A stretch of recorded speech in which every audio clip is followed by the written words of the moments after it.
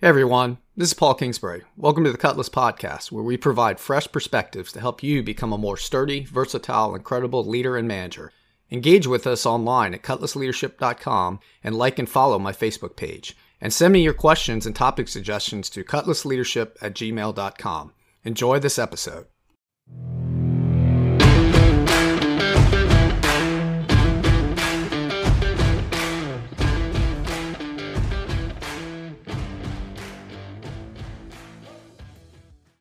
All right, welcome back to another episode of the Cutlass Podcast.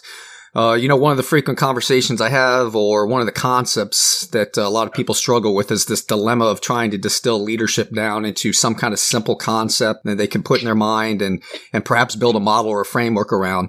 While that's important to do, it's also important, I think, not to oversimplify leadership. And in turn, when you do that, you fail to take advantage of a full suite of leadership tools that you have available as a leader and a manager.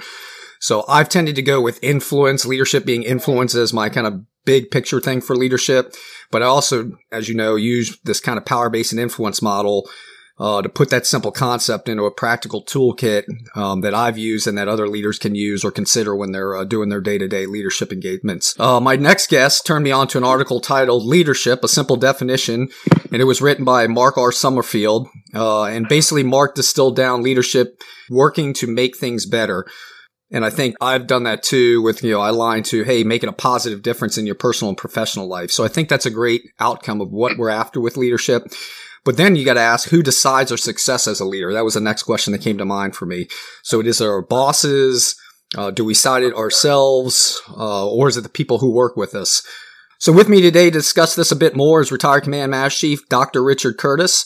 Rich enlisted in the U.S. Navy right after high school. His assignments included 6 submarines, to include serving as chief of the boat on board the USS Rhode Island.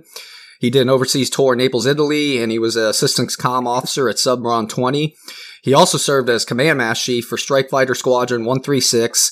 He was lead facilitator of the mobile training team, and I did some facilitation work with Fleet CPO training team with him for a while there. And then he finished up his career as director of the U.S. Navy Senior Enlisted Academy in Newport, Rhode Island. In 2018, Richard retired from active duty with 28 years of service. And in 2017, he was selected as the Navy team's captain at the 2017 Chicago Wounded Warrior Games. So Rich holds a doctorate in executive leadership from the University of Charleston, West Virginia. So hey, Rich, it's great to catch up with you. Welcome to the Cutlass Podcast. How are things going with you? Wow. First off, thanks, Paul, for having me and for listening to what I researched. I'm doing well. Enjoying, being a college professor and hopefully influencing the next president or, admiral or general or whatever, just influencing the next round of leaders. Yeah, absolutely. So you and I, like I mentioned in the intro, we first really met and got to learn a lot about each other and leadership philosophies when we were facilitating Fleet CPO training team. And recently, well, not recently, but towards the end of your career, right, when you're up at the Senior Enlisted Academy, introducing me at least the concept of implicit leadership theory. And again, you brought it back. So I wanted to kind of talk this a bit more because I think it offers a different approach to leadership. Let's start out explaining to listeners what this leadership theory philosophy is and how it contrasts with the other leadership models or theories that are out there. So in contrast, I would offer that it may not contrast many of the leadership theories. Instead, we'll use the word complement. Okay. So implicit leadership theory, if I boil it all down to, there's 3 steps. Imagine, observe, and match. I'd like to use kind of an anecdotal example or analogy. Okay. So you and a friend are walking through a museum, and it's an art museum. You walk by an abstract painting by Jackson Pollock, famous abstract painter. And you look at the painting for, let's just say, 30 seconds. And you're like, ugh, how did this guy even make it? And the friend that you're with is like, well, can we stay here a few minutes longer? And your patience level is like, you know what? I'm just going to keep going, just to the next exhibit. And your friend ends up staying there longer. 10 minutes, just absorbing this painting. And when you finally meet back up, your friend cannot stop talking about how beautiful and vibrant that Jackson Pollock painting was. Okay. But in the back of your mind, you're going, are you crazy? It was just drops and drips and splatter. It's not art. Well, internally, you both were looking at the exact same painting. You were comparing that painting to other pieces of art you had been exposed to. Now, come to find out, you're more of a realist. You enjoy the landscapes, and maybe you enjoy Bob Ross's type of paintings where it's, you know, this bright landscape that just seems to draw you in. Okay. But your friend likes that creativity of a Jackson Pollock or a Picasso or something. Same painting, but you're both internally comparing it to other pieces of art. Then, as you're standing in front of that painting at real time, you're taking that comparison, now your observation, and you're saying, how does it match or compare to what I already internally consider art? Then you get to the third step where you're like, match. Does my observation of the Jackson Pollock match my internal image of art? If the answer is yes, then you mentally, internally say that is art. Or you say, nah, you know what? That's not art. I could do that in my garage. That's the exact principle of implicit leadership theory. Take, for example, a chief petty officer in a division. When the chief steps in for the first time, when they walk in and they're standing in front of that cadre of sailors, the sailors immediately begin observing the chief's action. The chief is put in a position of leadership. That chief has been inserted into the division to be a leader. Well, as that cadre of sailors is observing the chief, they're internally starting to compare their observations to their image. Now, the image of a leader comes from everywhere. One of my favorite articles is from Keller. She talks about our first image of a leader is our parents. That is where our baseline starts. Okay. I'm not saying effective leader. I'm not saying good leader. Yep. I'm not saying bad leader. I'm saying leader. Your parents are an image of a leader. That could be a good leader or a not so good leader, but you're still comparing that observation to that image. Now, that image over time changes a little bit because your influence changes. My coach is considered a leader. My first division officer, RDC, is a leader to me. So now, as you and I are standing in front of the chief listening, we're starting to compare the chief just like you and your friend did for the Jackson Pollock painting. Yep. So as we watch the chief and as we observe, we may grant that chief internal leadership status. Okay. So you and I, let's just use you and I as an example. We're young E5s. I don't know if we can remember that far back, but we're young E5s. We're watching our chief. When everybody walks away, you may go, man, this chief's going to be awesome, you know, and your followership goes up. Now I'm like, man, this chief's a clown. I could do better than this, chief. Are you kidding me? Because what people might not know is internally, I'm comparing that chief to my dad, who was a senior chief. So how they carry themselves, I'm already comparing them. Additionally, I was, let's say, NJROTC, and I had Chuck Clark as my instructor. Mm-hmm. And I'm like, man, this guy doesn't, or this chief doesn't even match close to my dad or Chuck. But for you, holy cow, I love this new chief. What we did was we used our background, our culture, our influences, and we took all of those and we said, now let's compare that to the observation. And internally, it's only internally that we grant leadership status. That's what they were looking for in their comparison. So that's really probably a little bit more in depth than you wanted, but that's how we determine if a chief, an officer, a CO, a department head, we do it. We don't mean to. It happens. as a chief, you're in front of a group, right? You represent the broader Chiefs mess because people are doing this. They're making your approach to leadership and how you translate. And to compare, right, I would say they're gauging you. They're developing that sense of your competence and your credibility, right? And then, hey, am I going to trust and buy into this person? What I think you're calling internal leadership. So I see this from two perspectives. So if I'm in a leadership position, I think people need to understand how they're being perceived and how people are thinking about that so they can, get feedback perhaps and shape that. But also we're all followers too, right? So we're doing the same thing with our bosses, right? So I think this is good from both perspectives. Put it this way. I see this kind of like, we develop these biases with our leadership. If I had a bad leader, am I going to tend to assume that all leaders have those same negative attributes? And if so, how does a good leader identify this and then work to change it? When I hear good and bad, it immediately goes to why I wanted to study this, which is the definitions that we actually hang on those words, right? Yep. So a bad leader. Let's take Chief A, because I'd like to stay in the Chiefs mess if you don't mind. Yeah, absolutely. Okay. So Chief A will classify as a bad leader. Okay. All right. One of their top strengths order, let's say, is self-confidence. That's actually a strength. Okay. Right? Yep. It comes across as arrogance. Well, that arrogance and that self-confidence is a rub because it doesn't lend to the leadership theory of authentic leader. Okay. So for you and I, we may see that self-confidence as part of the bad. And then maybe that chief wasn't as transparent. Maybe that chief was a little bit heavy-handed. Okay. Meaning we were in earshot. We heard our chief say, because I said so, damn it. Yeah. Right? And you and I were like, did they just bark at?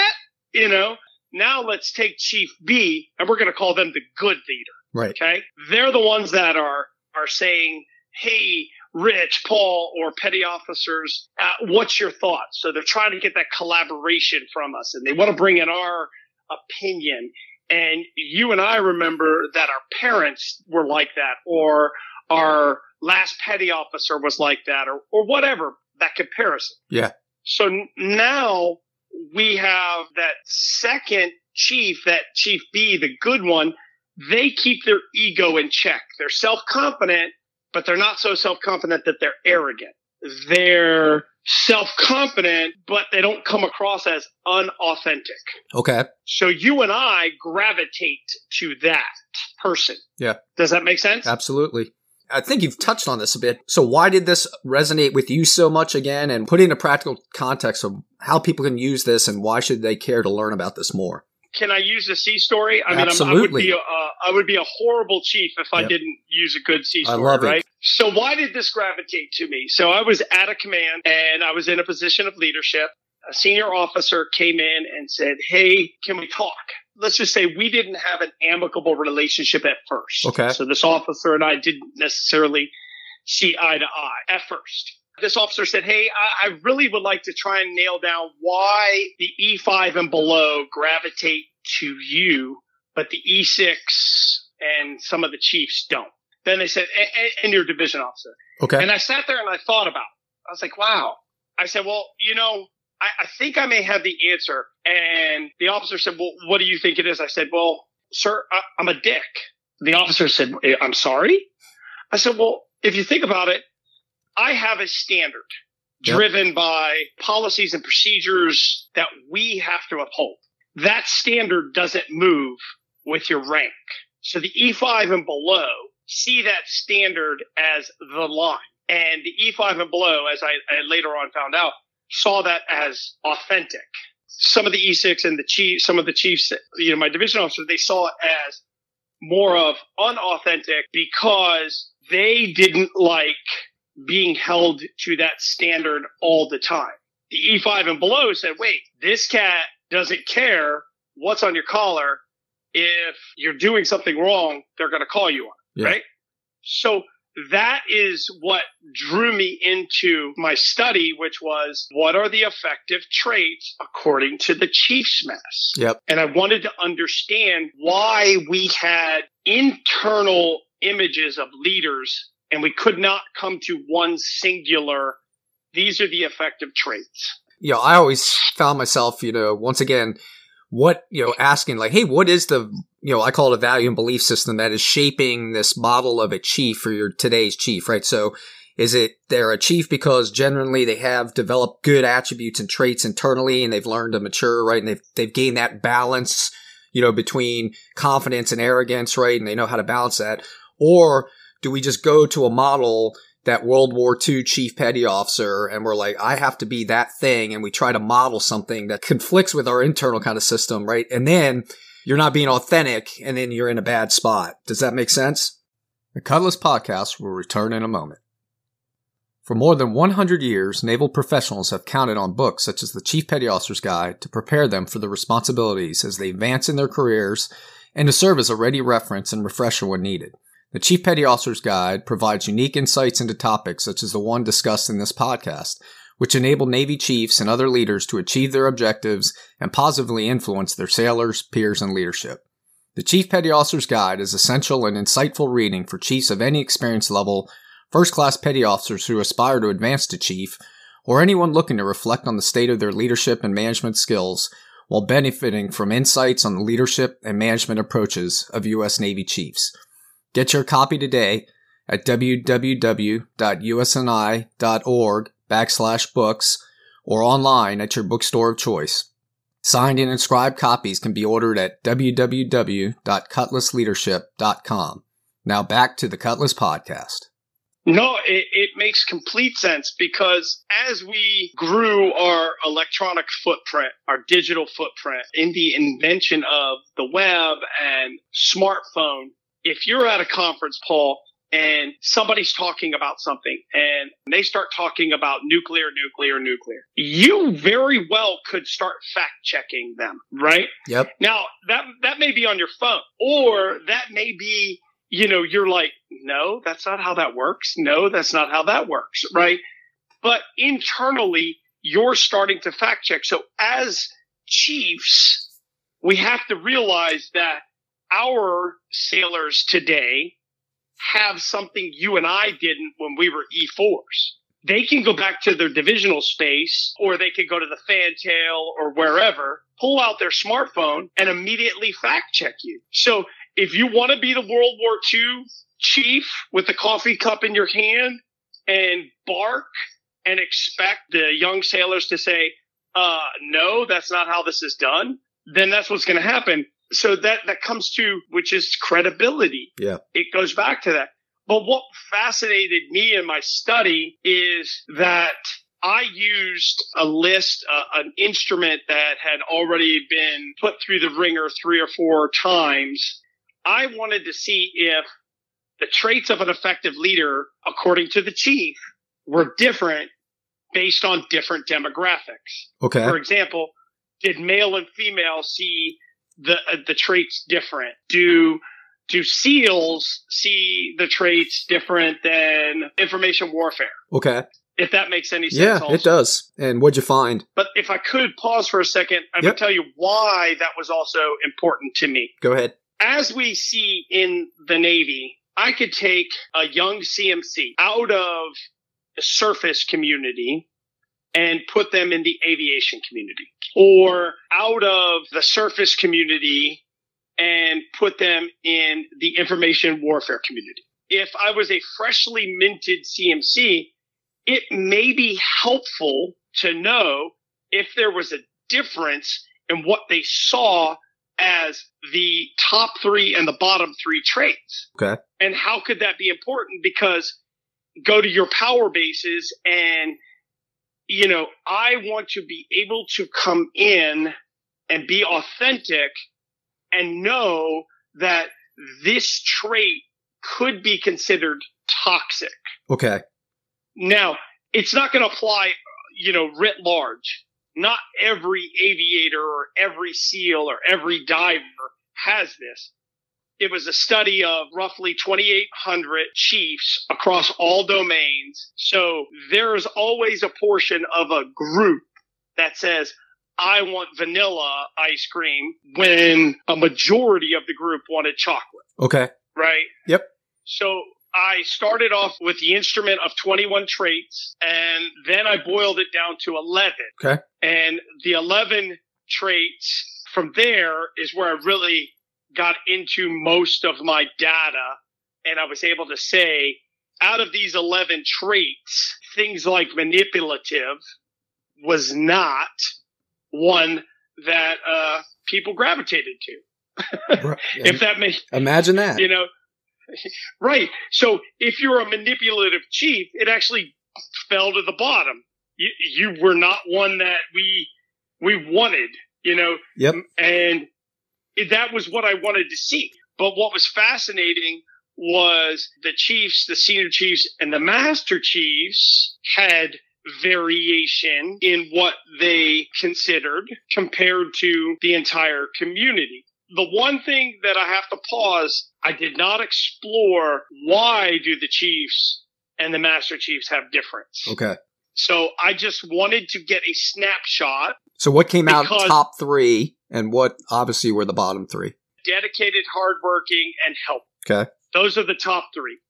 Manipulative, selfish, and conceited were the bottom 3. Okay. So this ties in really to I just see it as like something for you to reflect on in your personal power base, right? Hey, here are some 3 attributes that you would want to really think about and read or focus in on how to lead, as a leader, how can you develop those helpful, motivated kind of characteristics? And then how do you avoid, or if you are able to self-reflect or get feedback through not just people, but tools of self-evaluation, KSI, whatever it is.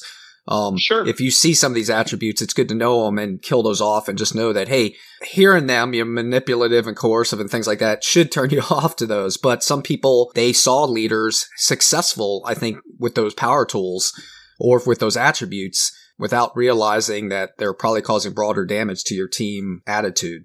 Now you're in, if Mary Olbein were to ever listen to this, and she's one of the lead contributors to complexity theory, she would be in heaven, because now you've touched on feedback, right? Yep. How do I know I'm being manipulative? How do I know that I'm not being helpful? Yeah. Right? Unless you come tell me. That's that feedback. And Okay. then on top of that, you're in Charles Manns, who's the seminal author and researcher for self-leadership. Then you can bring in, and I mentioned him, Dr. Elias Porter, the seminal author for leadership awareness theory. Elias Porter and Tim Scudder, Dr. Tim Scudder, are some of the foremost experts on relationship awareness theory and how to build relationships, or as they like to call it, authentic connections. Okay. So as a leader, if I'm looking at how do I build those authentic connections and those relationships, do the people that are under my charge, do they see me as dedicated, hardworking, and helpful, or do they see me as knowledgeable, dynamic, and pushy? Regardless, they see me. And that could be indicative of the line of work. How this helps tie into your power bases, your feedback, all of these other theories, and why I wanted you and I to talk about this before we talked about followership or toxic leadership or some of the other leadership theories, was because as a new chief, new CMC, I walk into my next command. If it's different than the community I was just in, if I understand that this community is looking for knowledgeable over helpful, then that tells me maybe I need to make sure I'm in the books and I know what I'm talking about. Right. Because they're going to fact check me. Point to me here is knowing what that community, and I'll even take it outside the Navy or the military, right? Your specialty, your profession, right? Your trade, knowing what those organizations value is important to know as a leader. And then you can do that alignment of those characteristics. People want to know you're hardworking. They want to know you're helpful and approachable, probably. They want to see dedication. Yep. They want motivation, and they want knowledgeable or high levels of expert power. The theory, I think, supports that, development of expert personal power, which gives you credibility. And with credibility, you get trust and buy-in. And then they're internally motivated, because you and I know all day a chief petty officer or anyone in a position of positional power, they all have to do what you say, right? You're the boss or you're the leader or the manager. They have to follow those directions, or there's other ways we can influence you, or we'll just set you loose. But if you want them to come with a sense of alignment, internal followership, this is why this is so important to know. All right. So absolutely. Let's, if I could. Yeah, go ahead. So let's take it outside the chief's mess, but keep it inside the lifelines of the Navy. Okay. I'm a commanding officer. I'm primarily a surface officer, and I'm going to take a position where 90% of the people, the sailors I'm going to be charged with, are aviation. Most of my career was in surface. However, I'm going to a neutral site, but most of the cadre of people are aviation. For example, what if I was a surface officer and CNIC needed me to go to Pax River, right? Now, I understand that in the aviation community, my chiefs are looking for X, Y, and Z. Or in this case, they're looking for hardworking, helpful, and dedicated. So now I know that because you mentioned buy-in, I'm sorry, that's what kind of sparked this thought, right? As a CO, I could come in and be like I was with surface chief's mess, or I can adapt a little bit in my demeanor, my methodologies, and things like that to make that connection with my new chief's mess, which is predominantly aviation. That is also a glimpse. Now, you may not change. Yep. But having that knowledge that the aviation looks at an effective leader different than surface is powerful. It's huge. Yep. So, and when stepping off in a new role, right? So again, this is useful because, one of the attributes I push Cutlass leaders to be is versatile, right? So this is an example of how you can use this knowledge and this theory to be versatile, right? So you go into a new position, you can, assess yourself, you can understand that community, you got a sense of like, hey, what attributes do I have that align, what don't? And then if you want to change and try to adapt, good on you. If you don't, then have that conversation with your people and go, hey, I know you value this, but, here's where we're going to see some philosophical difference or difference in my leadership approach because I don't go that way. So I think it's been my experience, if you're just forthright and you set that conditions, it doesn't leave people guessing and the expectations are quicker aligned. Does that make sense? Absolutely, because now you become transparent. Now you're inauthentic. You could end up in authentic leadership. Okay.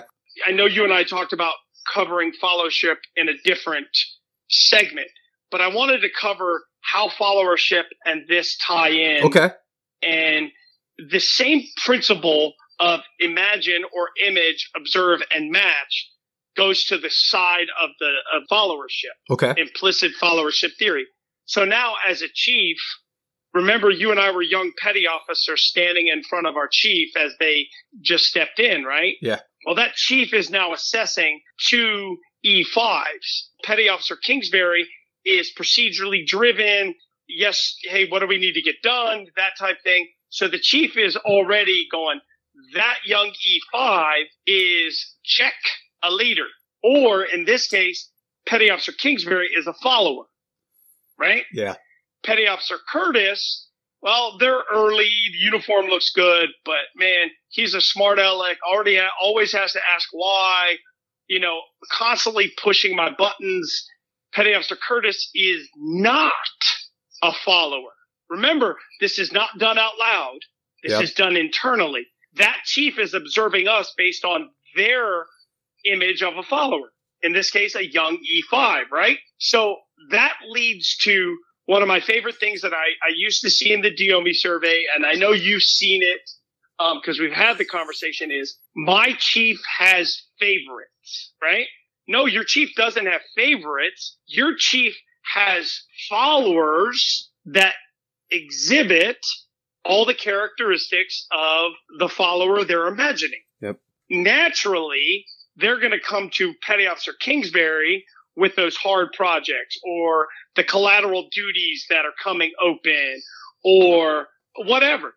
Now it takes that conscious effort, even though the chief may not see Petty Officer Curtis as a follower, it takes a conscious effort for the chief to come to Petty Officer Curtis and say, hey, here's this collateral duty I'd like you to take, and keep that balance.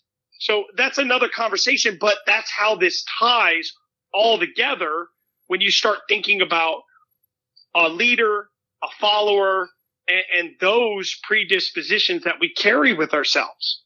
It happens. Okay. So, all right. So another great point for people to reflect on, right? Again, is once again communicating to your team the attributes you find valuable, right? So I don't think we do that enough. And then once again, it just sets you up for, expectations are varied, and then people start making their own value assumptions on why you're making decisions. So, hey, let's do, absolutely. To close it out, what would you offer to the listeners? Like, hey, here's some questions you should ask yourself to self-reflect on this topic. So do you have 2 or 3 of those? And then what kind of books or articles would you suggest? And then can they read your dissertation somewhere? Yeah. So what I could do is, if you want, I can share my dissertation with you. Okay. And I know you have a website. Yep. So I'll send you my dissertation. Okay. It might be something for you to put up there. Absolutely.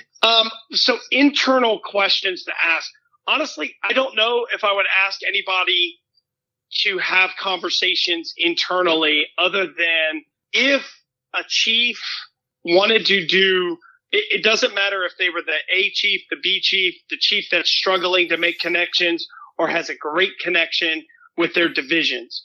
I would challenge the chief to take these 11 traits, put them on just a little slip of paper, right? And hand them to everybody in their division and say, rank those traits based on your image of me, 1 through 11, and then calculate them, and then sit down and maybe have that conversation with the division. Help me understand, because that was part of the feedback, right? Yeah. Do we want that feedback? Do I really want Petty Officer Kingsbury to tell me as a chief, hey, chief, I definitely don't see dedicated, hardworking, or helpful in your top 5. I would be like, oh, snap. Yeah. Right? So now we're in Johari window, we're based on perceptions, we're based on all these things, but I wouldn't say internally marinate on them, because then you have internal bias, right? But if I asked Petty Officer Kingsbury to rank me using these 11 traits, and your top 3 were conceited, manipulative, and selfish, or conceited, selfish, and pushy, and that's what I would hope I would do. Instead of getting pissed off and being like, you guys all suck. Yeah. How dare you? I'm here every day. Well, that's that selfish trait coming out. And it just reinforces that Correct. Things they're saying and seeing in you. So, right. So then you're getting into your psychological empowerment, ownership, and safety, which is all part of what are the traits that I'm exhibiting to you as a young petty officer, division officer, or in the chief's mess, to my department chief, to my CMC, to my other chiefs, right? So that's very important for self-leadership. So, man, we went over a lot of stuff, lots more. We picked at a few things, but hey, my guest today again has been retired Command Master Chief Dr. Richard Curtis. Thanks again for joining, Rich, and I look forward to another topic. We can get deeper into toxic leadership or one of these other things. I mean, we've teed up like 5 different things here, so thanks again for joining me. Yeah, Paul, can I close with a quote, though? Sure. You know me. I love to, end with that motivation. And it was a quote that I came across from Richard Cummings in 2007. It basically says, leadership is like beauty. You know it when you see it. As chief petty officers, we are in that fishbowl, and our sailors above, below, beside us know beauty when they see it.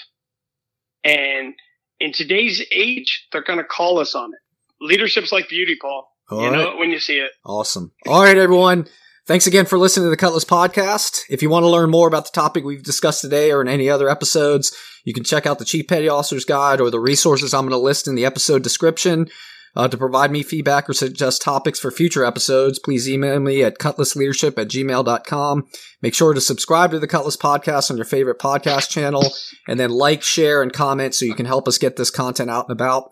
I'm Paul Kingsbury. I want you to work hard to keep your leadership cutlass sharp. I want you to reflect and improve, and then take what you learn to become a sturdy, versatile, and credible leader who makes a positive difference.